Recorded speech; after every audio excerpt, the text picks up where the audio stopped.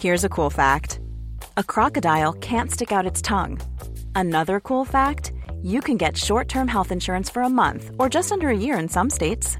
United Healthcare short-term insurance plans are designed for people who are between jobs, coming off their parents' plan, or turning a side hustle into a full-time gig. Underwritten by Golden Rule Insurance Company, they offer flexible, budget-friendly coverage with access to a nationwide network of doctors and hospitals. Get more cool facts about United Healthcare short-term plans at uh1.com. In a sudden flash, it all comes clear. It's a eureka moment, an epiphany. Hi, I'm Marcus Smith, host of the Constant Wonder podcast. The world offers marvel, meaning, and mystery around every single corner. In nature, art, science, culture, history, we talk everything from bees and beetles to obelisks and asteroids. Experience the thrill of transformative encounter. We'll bring more wonder to your day. Listen to Constant Wonder wherever you get your podcasts. You, yes you, listener, did you know that everybody at History Hack works for free? And as much fun as that is, it would be great if we could garner just a little bit of support for all of the time and effort that goes into producing the show. I have a cat that needs food. Zach has Airfix models to buy. And Boney likes books. So if you can chuck us a couple of quid as a one-off via Ko-fi or subscribe to Patreon, we would much appreciate it. Thank you. Hello and welcome to today's History Hack. We've got one of our recurring guests today, nay, one of the family, Zach, haven't we? We have. She's billed regularly as my podcasting wife. It is, of course, the lovely Charlie, Mrs. White. I was going to kind of introduce you as Mistress of Restoration Cake. Then I decided that actually maybe that's got the wrong kinds of connotations. You're nobody's mistress other than your own. Charlie's well known with her kind of baking amazing creations. See the Great War Group cake, which was just a thing of beauty. She describes herself as a history buffoon and a nerd. She's a girly swat, I'll give her that, but you're not a buffoon, mate. We're not having that. But you are writing at the moment, aren't you, about Burton and Taylor in Inside History magazine. So I'm guessing that's what we're going to talk about today, some filmy stuff. We are indeed, yes. I'm really looking forward to talking to you about Burton and Taylor because it's a love story. But if you are expecting chocolate boxes and roses and a happy ending, I'm afraid you're not getting it. So you're going to have to just buckle in. It's going to be a bumpy ride, but I promise you we're going to have a lot of fun talking about them. Can we just say as well, I have to give you, because I may have been drinking with some regular listeners at the weekend who commented, congratulations, Zach, on getting through that intro and mentioning your podcasting wife without mentioning the fact that you've got a girlfriend, because it was referenced in the pub.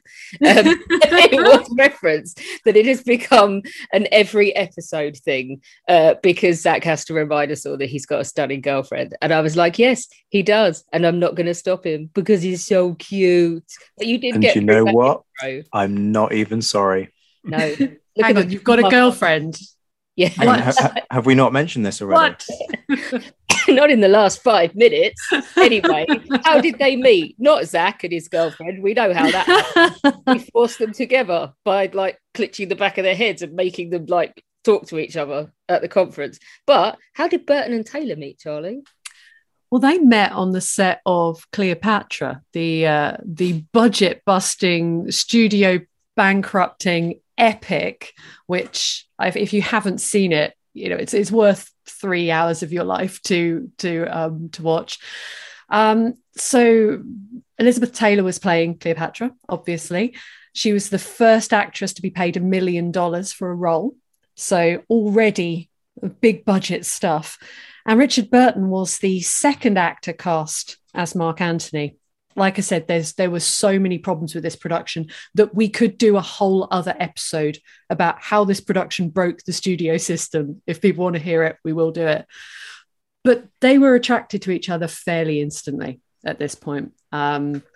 They would go out for drinks together in the evening, the whole cast and crew, everyone would be out together. They'd got a mutual friend in Roddy McDowall who'd kind of ply them with alcohol and just watch sparks fly and watch all the humour humor between them. The only problem is that both of them were married at this time. So, but then Burton's got previous in this. And Richard Burton's arrangement with his long-suffering wife, Sybil, was very much that he would come back to her after each film, because he would always sleep with his leading lady. It's just what he did. Elizabeth Taylor's husband wasn't quite so okay with it, Eddie Fisher, but we'll talk more about him later. So they pretty much fell in love straight away. It was incredible to watch, and you can watch it. So they spent months together hanging out before they ever filmed a scene together. But the first scene that they did film together, Burton's Anthony says, everything that I want to hold or love or have or be is here with me now. And she says, it doesn't seem fair what I feel I should have felt long ago when I was very young, when I could say to myself, this was how love was and how it would be. And they kiss, and they kiss passionately. And they kissed until the director called cut. And then he kept calling cut, and they kept kissing. And that was pretty much instant deal done. Though people did joke about her because she did have to marry everyone she slept with. So I'm laughing my head off. I was watching Only Fools and Horses the other day, and there's that one where Del is talking to the gay guy. They're having this blissfully charming conversation, despite the fact that this guy's massively camp. And he says, I don't follow football, and he's like, oh, Elizabeth Taylor, her eyes, and Del goes, yeah, pity she got fat, innit? Oh, boo. Yeah, there's this incredible thing about her eyes, right? She was born with a genetic mutation, which sounds really, really dramatic. She was born with a double set of eyelashes. How cool is that? She always looked like she was wearing false eyelashes. So she's actually got two sets of eyelashes. And people said that they were so blue that they were almost violet. It's just incredible eyes Elizabeth Taylor had. Yeah, I mean, she's stunning. The weight, becomes an issue in her life. But hey, who could say that it isn't? Who hasn't gone through a chubby phase? I don't trust anyone who's never gone through a chubby phase, any woman who's never gone through a chubby phase at some point. There's so many hormones don't trust them around, and life changes and birthing of babies and things. It happens to everybody at some point. It all sounds very, very romantic and lovely. Possibly not if you're one of the people that they're already married to. So give us her background then. You said she married everyone she ever slept with. Yes, Elizabeth Taylor was very much the patron saint of weddings. I think it is fair to say.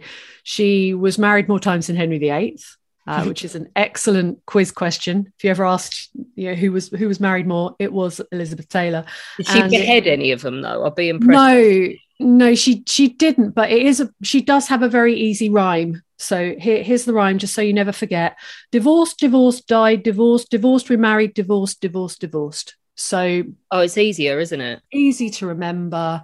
Her first marriage was very much to transition her from child star to adult movie goddess. So she'd been a child star at MGM, and she had her big break at the age of 12. And they would do this quite a lot. So they've got, young girls, and all of a sudden they want to start casting them in romantic lead roles. It needs to be okay for the audience to fancy them. Yeah. So what they would normally do is they'd send them on well-publicized dates. They'd be photographed and in the press. Oh, look, Elizabeth Taylor, she's out with a college football star. That kind of all-American, very innocent, very wholesome. Kind of deal to make it clear that she's a woman now. Great, that makes sense. But with Elizabeth, she's a little bit confused, I think, between real life and her screen life.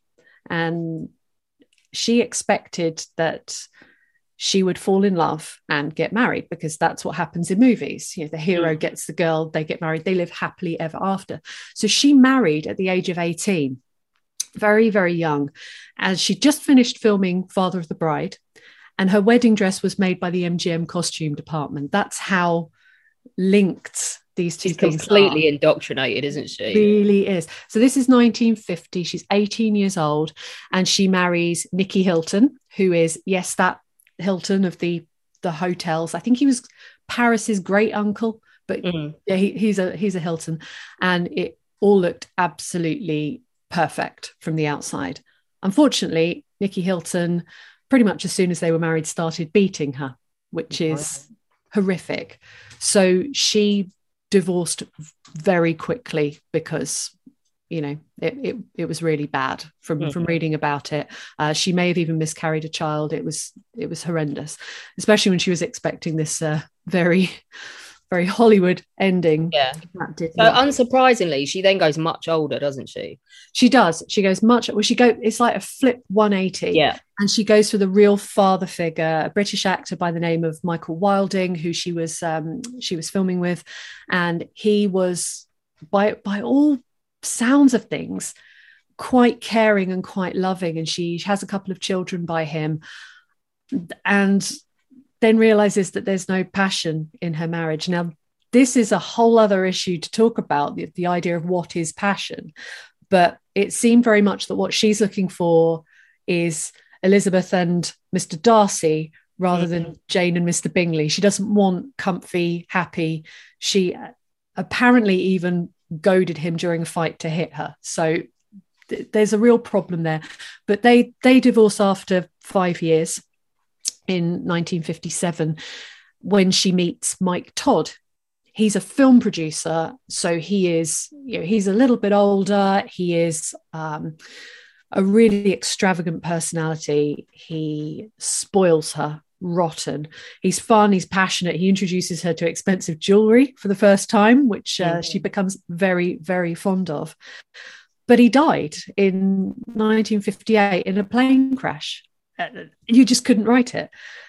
Apparently she was even meant to be traveling with him, but she was off ill. She was filming, but she got off set because she was unwell and didn't want to be seen going out partying with her husband while she's off.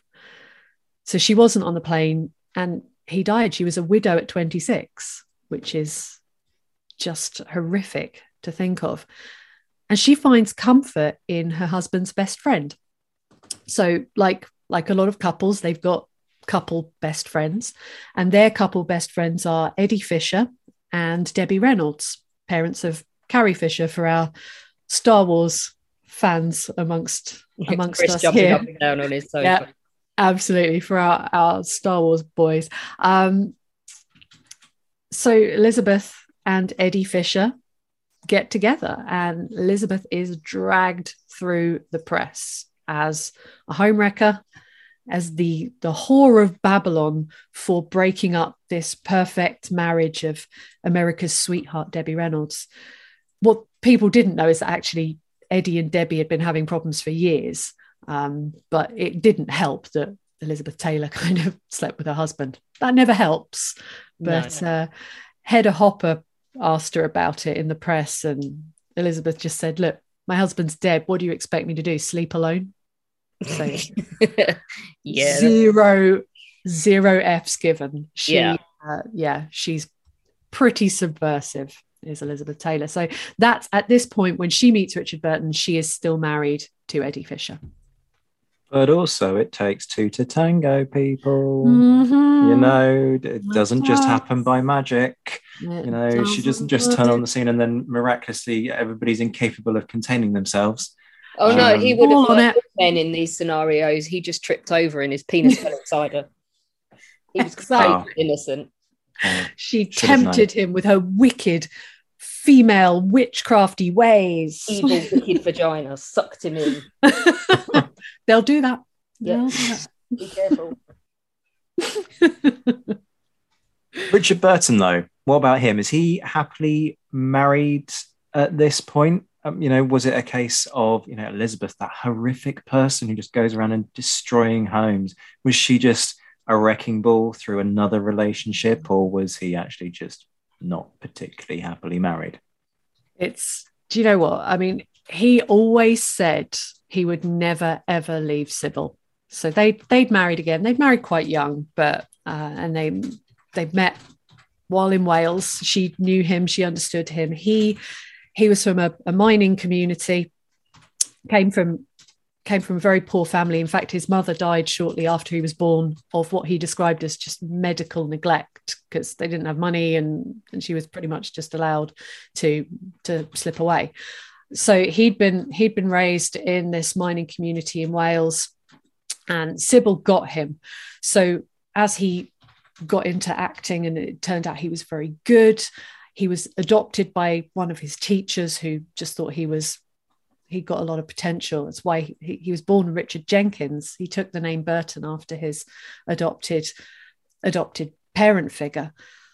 She got him. She'd been through that journey with him. She knew his background. And every time he slept with a leading lady, which he did repeatedly, he would come back to Sybil, and she seemed to accept that. And that was just the arrangement that they had. After everything happens with Cleopatra, and they tried to stay away from each other. They really, really do. Sybil just knows that this is different.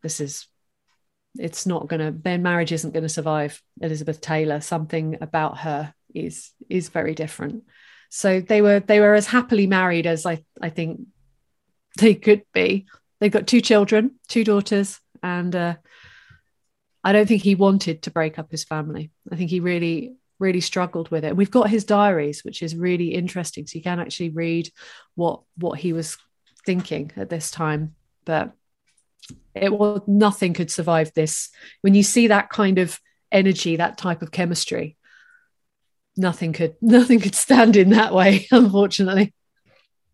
Okay, so going back to Cleopatra, though, and that famous incident that you mentioned, the director calls cut, and they just go, I'm in the moment, come back to us in half an hour, sort of thing. What's happening on the set? Where have things got to? Presumably there have been more instances like that where they're doing these scenes and they're making out, and everyone's just like, can we actually release this legally? Yeah, the worst kept secret in Hollywood, I think, the Burton and Taylor affair. The press get wind of it. The press and the paparazzi get wind of what is going on. And there's these really famous photographs of them out on a boat together. So there's these big naval battle scenes in Cleopatra, and they're relaxing between takes on a boat. She's in a bikini, he's in trunks, she's putting suntan lotion on his back. And these photos go around the world. It's called Le Scandale. And this is where the Pope thinks he should get involved. So the Pope gets involved and deems this erotic vagrancy. So she is called out. Yeah. Again, that's something I want to be guilty of. Oh, yeah. I'm going to have it written on your headstone. Erotic vagrant. Here lies. Don't even know what it means, but it sounds cool. It does sound really good. It's like the kind of thing that you would love to have on your criminal record. See, I would Google it, but I'm not sure I want that in my probably search not history. A good idea. Don't put it in your search history. I have just Googled the boat photos, and it's hot. Yeah. It's hot. Yeah, they are there for all to see. So they're being called out by the Pope. People in Italy are starting to shout, whore and homewrecker at her as she walks through the streets.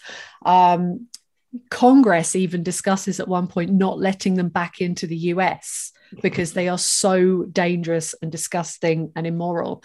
They really represent this moment where we go from the strict moral codes of the 40s and the 50s, which are upheld by the production code in Hollywood and the Hays Code, having to have one foot on the floor, and all adulterers have to be punished, and all of that kind of stuff.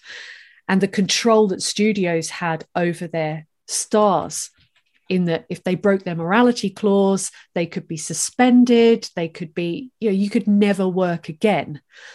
When a star of the caliber of Elizabeth Taylor is getting away with it again, is doing this again, she's already broken up one family. you're seeing a shift into the sexual liberation of the 60s and the 70s and the end of the studio system, because they no longer have this kind of control over their stars. If they can't police their behavior, then they can't control them.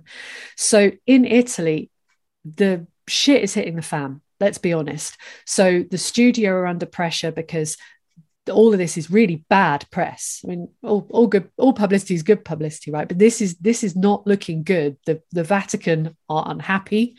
Congress is pissed. The press are going absolutely insane.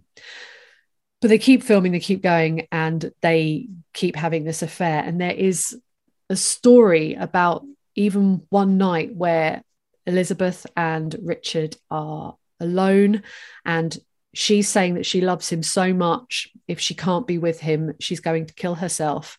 And she took a load of pills in front of him, and he's thinking, this is hilarious. This is a joke. Drama queen. Chasing them down with drink. This is going to be a theme that's going to keep coming back, drink and drugs with these two. So she does this, and she has to be rushed to hospital and have her stomach pumped. She really did do it. So, and of course, the publicity is that she had exhaustion and needed some days to recover. And it's another reason why Cleopatra costs so much money, because Elizabeth Taylor is ill a lot. But yeah, apparently she did this sort of mad suicide attempt because they were saying, we have to stop this. We've got to, too many people are getting hurt. We need to stop what we're doing. And they did try, in all fairness, when they wrapped, and they both went back to their lives. She'd already announced that she was going to divorce Eddie. She admitted she'd married him out of grief and mutual mourning for Mike Todd. That wasn't working. But as agreed, Richard Burton went back to Sybil, and they tried to stay away from each other. But unfortunately, they just couldn't do it. They started talking on the phone. They were both in Switzerland. They both got lovely properties in Switzerland. And he started driving up to her house to see her. And it was just, that was it. The writing was on the wall. I'm going to come out and say he's not even that fit. Oh, mate, I've fallen in love with him. I didn't realise that one of his daughters from his marriage to Sybil as well is Meredith's mum in Grey's Anatomy. That's Burton. So Beth will be very excited about that, because she's hooked on Grey's at the moment, because I have bludgeoned her into watching it, and she's now binging it all day. That's so interesting. I did not know that. So I'm guessing, yeah, Kate Burton must be her mum. That's so cool. I mean, I was hoping that there would be a sort of grandson around somewhere, Richard Burton Jr., that I could look up, but he was a different, whole different type of guy. I mean, he'd had really bad acne as a teen. He was pockmarked, but he had that voice. Everyone just fell in love with this beautiful baritone voice that he'd got, and it's a different type of hot. So I'm guessing these two divorces cost an absolute fortune. Oh yeah, I mean, Eddie Fisher took his share. He took a lot of money. Their divorce had to go through a few iterations before it actually happened. She had to pay him a lot to go away. And on the flip side, Richard Burton actually gave his wife everything. I think he just felt so guilty, because he'd always said he would never leave Syb, and he gave her plenty. She actually went away and started a disco club in New York and married a musician and had a really lovely life. So she was like this queen of New York disco. So they get divorced in 1964. So yeah, it was pretty awesome for Sybil. She did all right. But yeah, but they get married. Yay, weddings, nice romantic bit. So they get married in 1964, and the following day Richard Burton's on stage. He's playing Hamlet in Toronto, and he comes out like, I think he does like 6 curtain calls. He keeps coming. The public are mental for them. They're mental for this whole story. This has all been played out in the press. And he comes out for his last curtain call. And in a quote from Hamlet, he says, "We will have no more marriages." And it brings the house down and they go mad for him. But the public are completely obsessed with anything Burton and Taylor. And they get mobbed. They get completely mobbed. They fly from Toronto to Boston. There's 3,500 fans waiting for them when they land. And then when they get to their hotel, the fans follow them there. And they're so excited that Burton and Taylor are in this hotel that they rip them apart.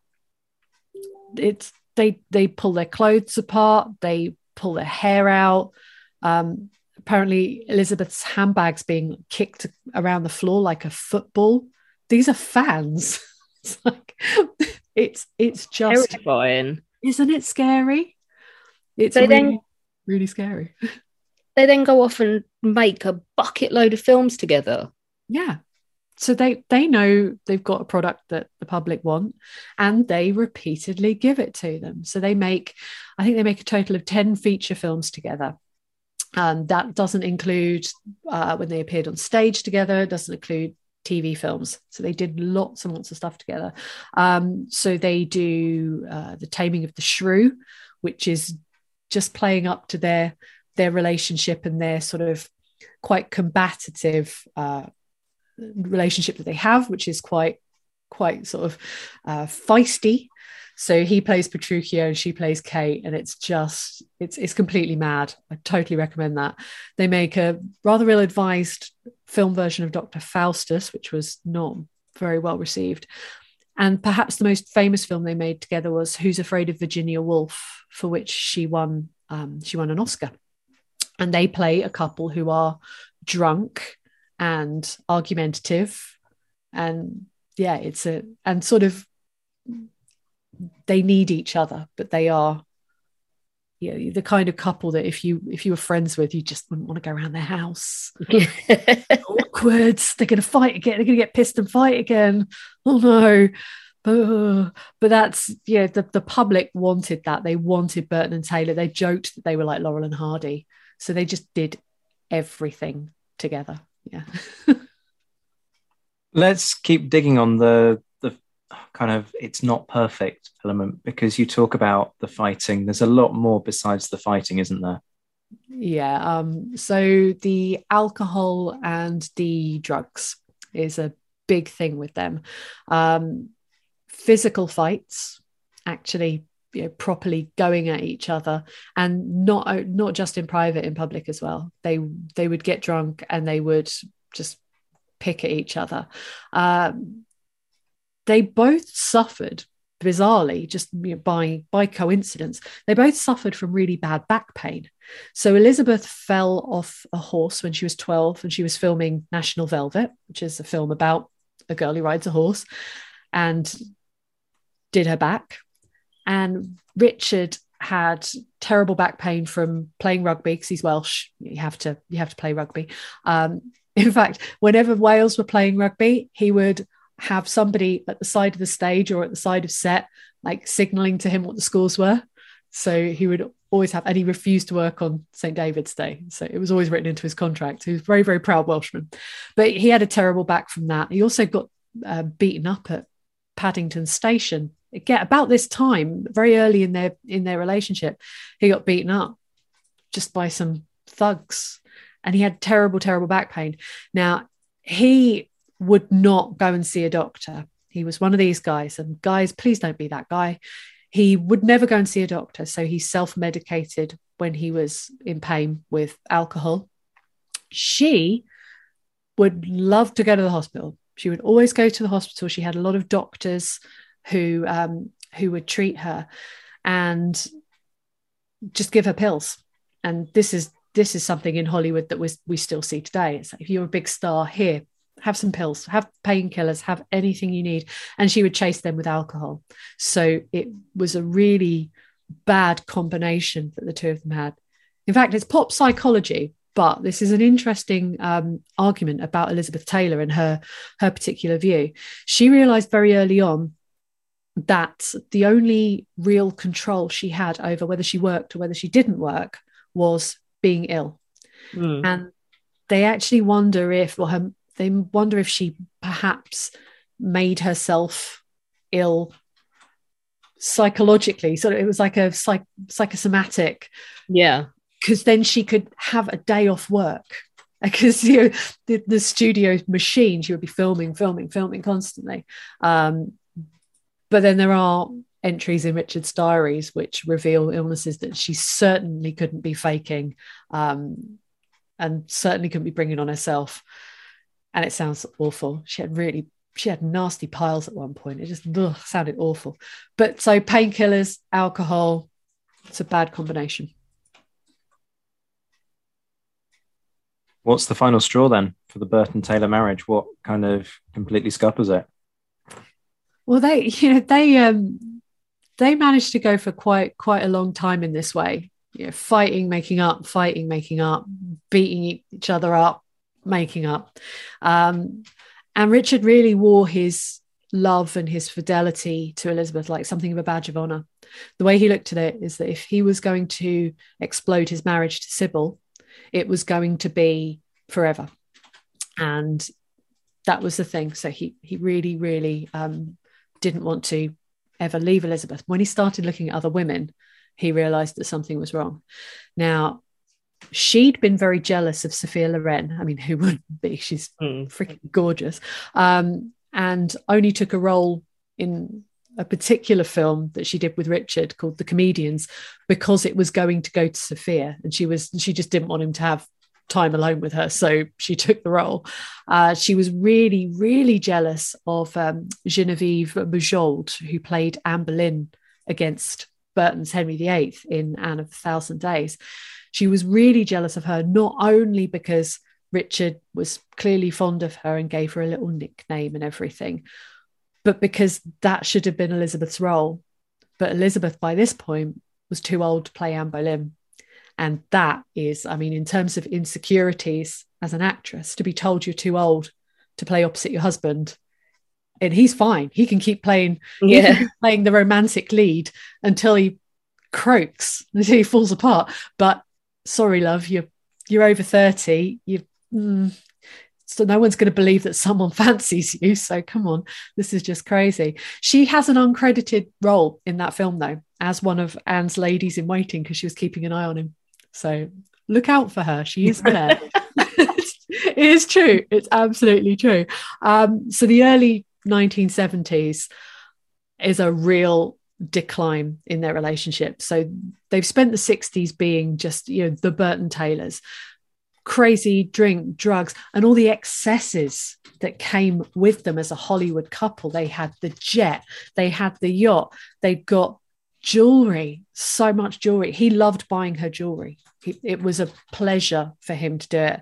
And he spent millions on these incredibly rare, expensive pieces. The fine art, everything about them was just excess. So after the 60s, when we go into the 70s, it's really going downhill. There's more drugs, more alcohol, more fighting.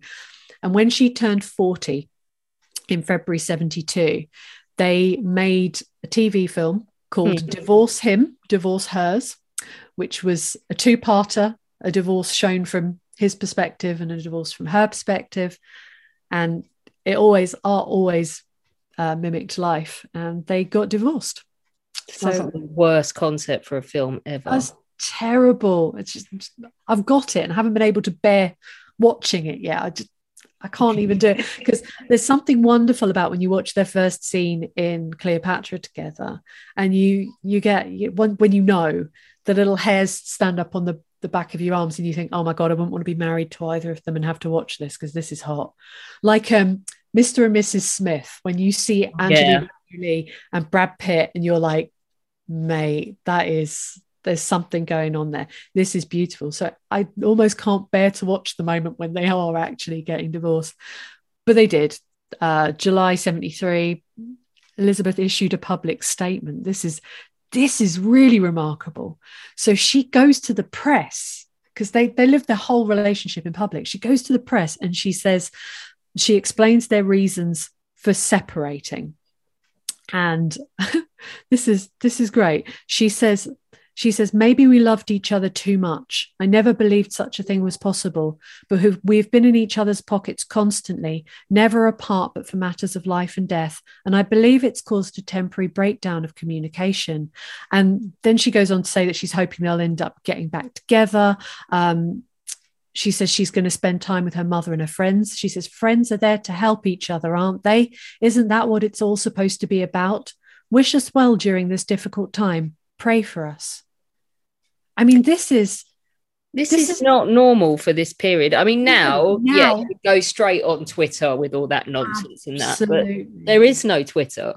No, these guys are pre-breaking the internet. I mean, how many times do you think these two would have broken the internet if they were around now? I mean, this year, we are 60 years away from 1962.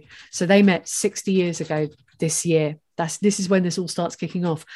To think about, how completely the world has changed since Burton and Taylor got together. But a statement, unconscious, conscious uncoupling. Yeah. That was Gwyneth Paltrow's. It reminds me of that. It's just remarkable.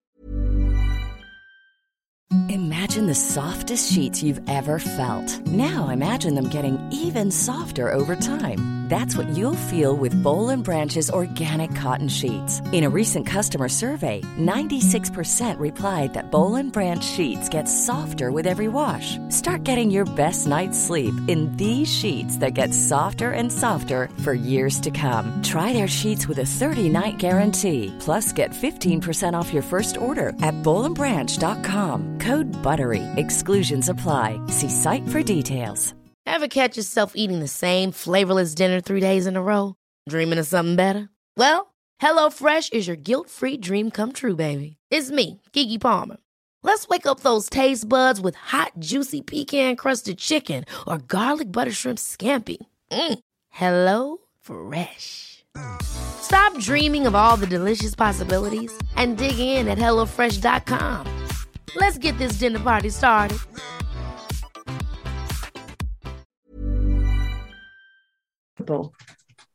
Crazy. It is mental. But so that's the end of the story then? It's not the end of the story at all, is it? It's not finished. No. They can't be done with each other, can they? What happens? Well, she calls him the next day saying, do you think we've done the right thing? And they go out for dinner for their 10th wedding anniversary. So they're not actually divorced yet. So they're not divorced. They go out for their 10th wedding anniversary in March 1974, and Richard starts flirting with a couple of waitresses very loudly, very publicly. And he says something we got lots of eyewitnesses, lots of people who actually told their story after the fact. And someone says that he actually said to Elizabeth, now that's a girl I could take home and fuck. And that's horrendous. It's a horrendous thing to say to your wife.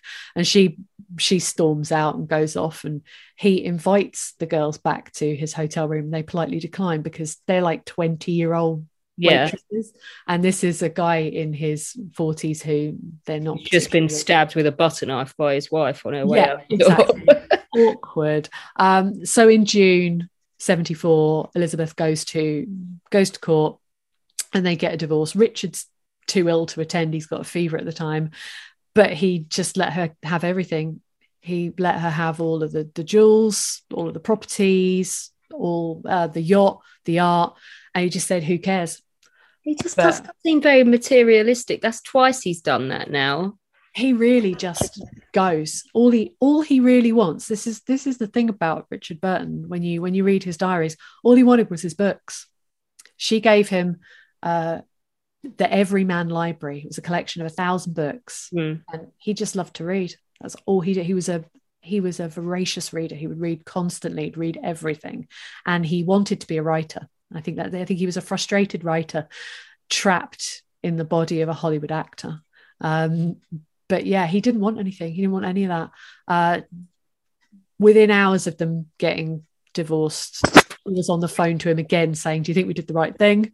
And they meet up again the following year. So it's a year later. They see each other in Switzerland. And Richard says, for 2 days we circled each other, very wary, very polite. On the third day we had a fight. Then we knew we were ourselves again. And they're idiots, really, aren't they? Yeah, it's crazy. They got engaged 2 days after that, and they got married again in October 1975 in Botswana. So they did remarry. They were like, we did the wrong thing. We have to be together. So let's get married again. And then everything was great? No. No, he wasn't the man she married in 1964. When she married him again in 1975, he was starting to look old and starting to be quite frail. And he was destroying himself with alcohol, basically. They continued to fight. And by Christmas that year, so they get married in October. By Christmas, he'd met a 27-year-old blonde in Switzerland. Richard, no, don't be that guy. Stay away from blondes. He didn't even bother trying to hide this from Elizabeth. Why? When he left for New York to start rehearsing Equus in January, he took Susie Hunt, his girlfriend, with him, and the Burton Taylors were granted their second divorce before the end of July in 1976. So it's all very, very quick, these things happening within months. Can you imagine being their friend? Don't do it. Be like, oh, don't do it. Don't make me slap you. Don't get married again, you crazy, crazy people. In a sudden flash, it all comes clear. It's a eureka moment, an epiphany. Hi, I'm Marcus Smith, host of the Constant Wonder podcast. The world offers marvel, meaning, and mystery around every single corner. In nature, art, science, culture, history, we talk everything from bees and beetles to obelisks and asteroids. Experience the thrill of transformative encounter. We'll bring more wonder to your day. Listen to Constant Wonder wherever you get your podcasts. So, final divorce. That's looming. I mean, if they're falling apart by Christmas, then it's inevitable, right?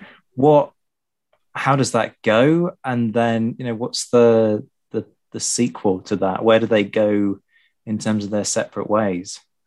Well, Elizabeth goes and marries a Republican politician called William Warner Jr. They get married in December 1976. So she's divorced in July 76. She is married in December 76. Remember, she has to marry every man she sleeps with. This is Elizabeth and how she works.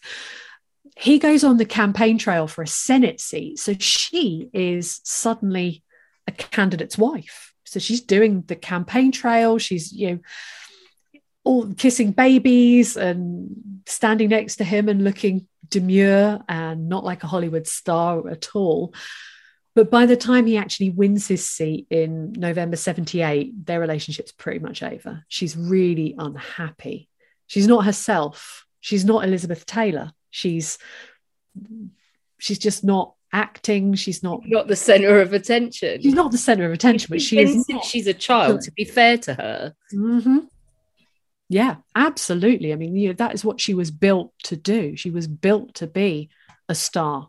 And she's numbing her pain and her depression with alcohol and drugs and food. Now, this is where we start getting on to Elizabeth Taylor and her weight gain. This is when it becomes really out of control. She doesn't feel like herself. She doesn't look like herself. She's deeply unhappy. And she has that moment where she looks at herself in the mirror without any clothes on and says, right, I need to sort myself out. So she goes on a proper weight loss regime and signs up to do a play. She decides she's going to do a play on Broadway called The Little Foxes. And by the time it premieres in February 1981, she's dropped all the weight and she's dropped the husband, and Elizabeth Taylor is back. Huzzah! Yeah, huzzah! Yeah, that's what we like. So how does it work out with Susie? Yeah, that doesn't really work out. Imagine my surprise. The reality of being married to an aging alcoholic, I think, is not particularly nice. And no one used the word alcoholic then. Remember, you were a drunk. This was not a disease. This was not something that needed help. This was you're a drunk. You fall down, sort yourself out. So when she left him, again, Richard Burton did what Richard Burton does, and he sort of said, look, no hard feelings, take what you want, off you go. And he didn't fight her on it. So yeah, that didn't really work out. He'd been taking some really physically demanding roles, because remember, this is a Welsh rugby playing man's man, Richard Burton. He was taking some very physically demanding roles, and he was in so much pain now with his back and refusing to go to the doctor that his right arm was pretty much useless, and he couldn't lift his left arm above the shoulder, and he still wouldn't get help for it. So it was really, really bad. He's numbing the pain with alcohol rather than treating the symptoms. Now, Elizabeth comes to London in February 1982 with The Little Foxes, which had been a big hit on Broadway. And the first thing she does when she gets to London is she calls Richard, and they meet up. They're both freshly divorced. They both got a lot to bitch about together. And she asks him to appear in Noel Coward's Private Lives with her. She thinks this is a really good idea. Oh, no. No. You can just see the writing on the wall, can't you? Please tell me it goes well. Please tell me that Private Lives, they do really well in this play. It receives critical acclaim, and then they just go their separate ways. Okay. It doesn't, does it?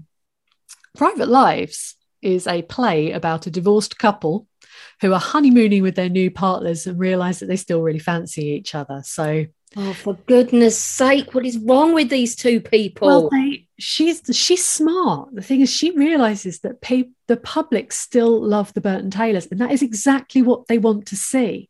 They want to see this played out in front of them. They want to see them together and unable to take their hands off each other, with dialogue written by Noel Coward. I mean, I can't imagine anything more perfect. I would have bought a ticket. I would have been front row and centre for this. So they're playing up to their image, they're playing up to their reputation, and they're playing up to the publicity of it all. Now, it's a really fraught production, unfortunately, because originally, when Richard said yes, he thought they were making a film. Then it turned into, no, we're going to do a play. So we have to do it night after night after night. And then, oh, no, we're not just going to do it in London. We're going to tour it. So he was in for, I think, about 10 months of fighting and falling in love with Elizabeth night after night after night. And this gets scary. Now, he gets an offer from John Huston, amazing director, to come and do a film with him. And he says to Elizabeth, look, I've got this amazing opportunity here to be in this film. And she says, you're not going. You're contracted. I'm afraid you have to keep working with me for like 10 months, Richard, because she really wants him back. And everybody knows, she's not making a secret of this. She is after her man. Now, Richard's so pissed off with her for refusing him the chance to go and do this film that he goes off to Vegas and marries his girlfriend. What? They're both such fuck ups. I mean, the thing is, I've been reading two books. So Burton, based on his diaries, and one about Elizabeth, and it does seem very much that the timing adds up. That he had a weekend off, and he flew off and married his girlfriend, and that was a real signal to Elizabeth that I'm not your man. You can't have me, and she still loved him. She wants him back, doesn't she? She wants him back. She wants a man. She loved him, and she loved him till the day he died, which he did. And he did suddenly on the 5th of August, 1984. done, finished. What happened? He had a brain hemorrhage in his sleep. So his wife put him to bed. He complained of a headache, gave him a cup of paracetamol, went to bed, and in the morning he just couldn't wake properly. So she took him to the hospital. He was still alive and with it a bit, but by the time the hospital said, look, we're going to have to operate, by the time she got home when they were going to operate, they actually phoned and said, I'm sorry, he's died. And he wrote a diary, and the last thing he wrote by the side of his bed was tomorrow and tomorrow and tomorrow all our revels are ended, which is Shakespeare, Macbeth, but it's just so heartbreaking. He was only 58. And just that was it. He was gone. Really hadn't looked after himself. And she actually, what's her reaction? Because she's engaged again when he dies. So how does she react? Badly. So yes, she got engaged shortly after Richard got married in Vegas to a guy called Victor Luna, who had all the right stuff on paper, money, liked to spoil her, crazy about her. But she completely cracked up when he called, when she got the news. Now, thankfully, she had just been in the Betty Ford clinic before this happened.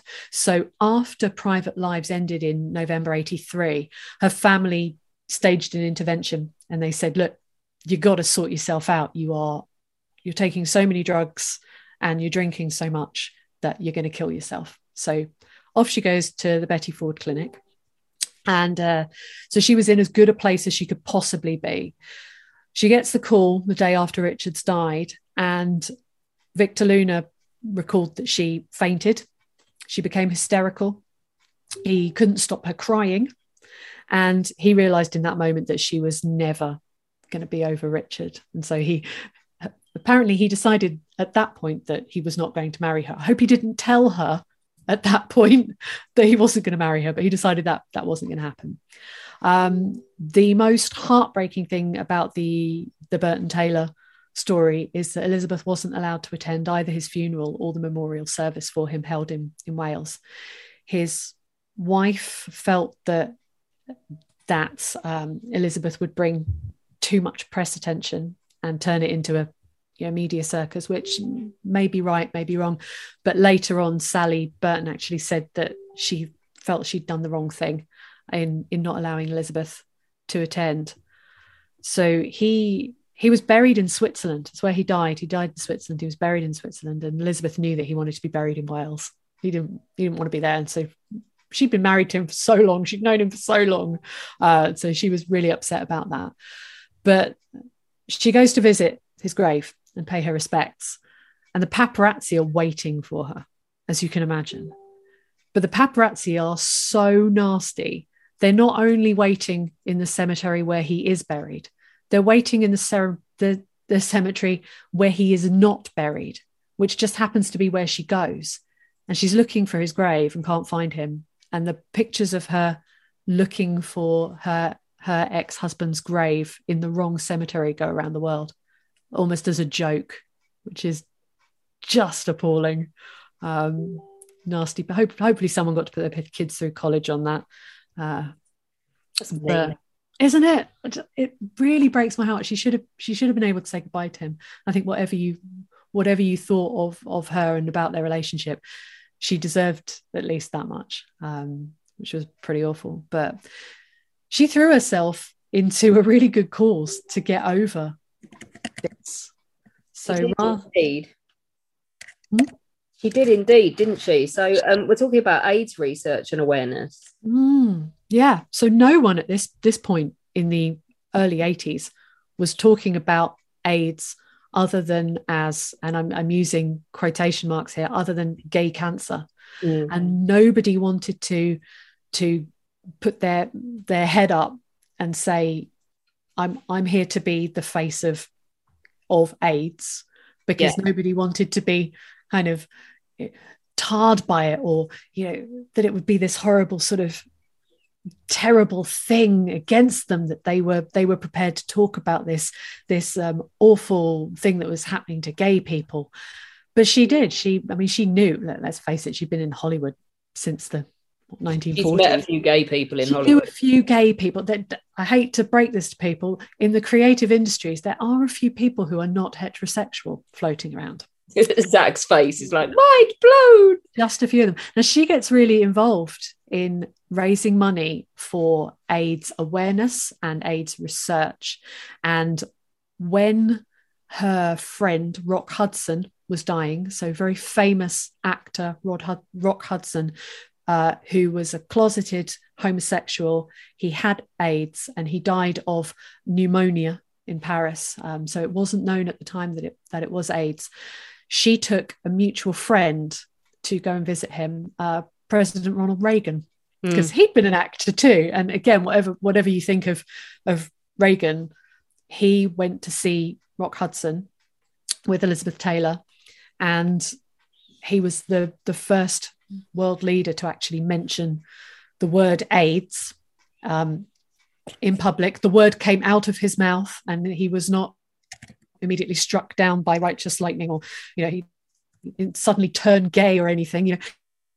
He acknowledged that AIDS was a disease that needed to be fought, and he went to Congress, he went to the Senate, and he said, we need to allocate money to AIDS research and AIDS awareness. Now, I know it feels like a bit of a stretch, but I do think it is entirely fair to say that without a star of Elizabeth Taylor's caliber coming out and talking about AIDS, we would not be where we are now. It would have put everything back. If people were still ashamed to even mention the word in power, in positions of power, we would not be where we are now. So she's an incredible thing, Elizabeth Taylor, and she really did. This happened at that particular moment in time. So a real legacy of heartbreak there that she did. And then she dies in 2011, right? She lived a good long life, actually, for someone so sick.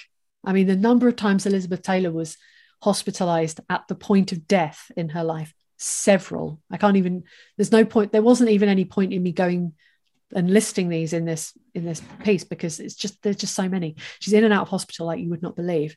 But she lived till 79, and it was heart failure that got her in the end. But when she was buried in 2011, she was buried with Richard's last letter to her. That was her wishes. She never revealed what he wrote in his last letter to her, but she was buried with it. So it was obviously very special to her. And in just a totally Elizabeth Taylor ballsy move, and I love this so much, she was 15 minutes late. She instructed in her will that her service should start 15 minutes late because she wanted to be late to her own funeral. I mean, how cool is she? I love that. I absolutely love that. Of all the things, that's going to be the thing that's going to stick with me forever, that she insisted on being late to her own funeral, because you can imagine the number of times she was late on set and someone said, you'll be late to your own funeral, and she took that. And there's sometimes something about someone, and you hear it and you feel like everything else gets unlocked. And once you know that about her, she was funny, she knew herself, she knew her faults, and she just didn't care. She did not care. But these two continue to fascinate. I mean, like I say, we're 60 years on from when they first met now. They're a real product of another time, Burton and Taylor. And people are still fascinated with them for all the heartache, for all the drama. They loved each other completely. For those of us that are left behind in perfectly functioning, very happy relationships, not looking at this thinking this is anything to aspire to, you can still watch them over and over, falling in love over and over again in Cleopatra. You can watch the battling Burtons in Taming of the Shrew. You can watch them drunk and picking at each other in Who's Afraid of Virginia Woolf. They'll never die. They'll always be there. Charlie, we love you. Genuinely, we absolutely love you. There are those moments when you just get somebody who's so bloody passionate. It's unreal. And it puts certainly people like me to shame. Thank you for that. That was absolutely brilliant. Your cake stuff. I mean, if you were that passionate about Burton and Taylor, how passionate are you about cake? How can people find out about your cakey stuff? And also, can you give us any kind of little spoilers about what you're writing? Because you are an author right now. Yes, I am. The official job title I have is author and presenter, which I think is quite lovely. I'm on social media, all social media platforms as Restoration Cake. I will share a cake that I made in my second book, Deliciously Decorated, where I did make a wedding cake for the Burton Taylors, because I would have loved to have done that. I'd love to have made them a cake. But I'm working on not only this fabulous article for Inside History magazine, which is probably out now, so check out Inside History. It's a fantastic mag. I'm working on a project with Alex. We've got a project in common. We have indeed. We're working on our essays for the wonderful Mr. Ian Dale and his Kings and Queens project. So. Yeah, I get to try and squidge as much of Queen Victoria's nutty parenting in as I possibly can in a few thousand words. That's just insane. Nobody will be surprised to know which monarch you've ended up with. Oh, I've got Charlie Boy, Charles II, whoop whoop. But yeah, I'm so. Do you know what? Actually, writing about the Burton Taylors has really, really helped me, because I've been working on a historical novel about Charles and Barbara Villiers. And actually, here's a little insight for you. Whenever I've described Barbara Villiers, I've been working with the idea of Elizabeth Taylor. It's always been her. If I could cast those two, if he was taller, he'd be a perfect Charles. But he's a bit too short. And can we cast 40-year-old Elizabeth Taylor as Barbara Villiers? Because women don't die at that age and are not totally useless to society. Oh, Hollywood is evil to women, but we know that. But she was, I have to say, she was a proper baller. In that system, apparently she, as a teen, told Louis B. Mayer to get stuffed, which is no one did that. But that might have just been her own little legend that she made about herself. She was incredible. Charlie, like I say, we love you. Thank you so, so much. When our guests join us to talk about their work and their new book, the 45 minutes or so they spend with us is just a taster of all their efforts. So to this end, we have launched our very own bookshop on bookshop.org, where you can find our guests' latest and greatest books. You can support them, and you can support History Hack too. 10% of every sale via our bookshop supports the podcast and allows us to keep at it and bring you more amazing guests. You can find our bookshop at bookshop.org/shop/History Hack, or just search on bookshop.org for us under the shops bit. Thank you for your continued support, and here's to your next great book. Imagine the softest sheets you've ever felt. Now imagine them getting even softer over time. That's what you'll feel with Boll & Branch's organic cotton sheets. In a recent customer survey, 96% replied that Boll & Branch sheets get softer with every wash. Start getting your best night's sleep in these sheets that get softer and softer for years to come. Try their sheets with a 30-night guarantee. Plus, get 15% off your first order at bollandbranch.com. Code BUTTERY. Exclusions apply. See site for details.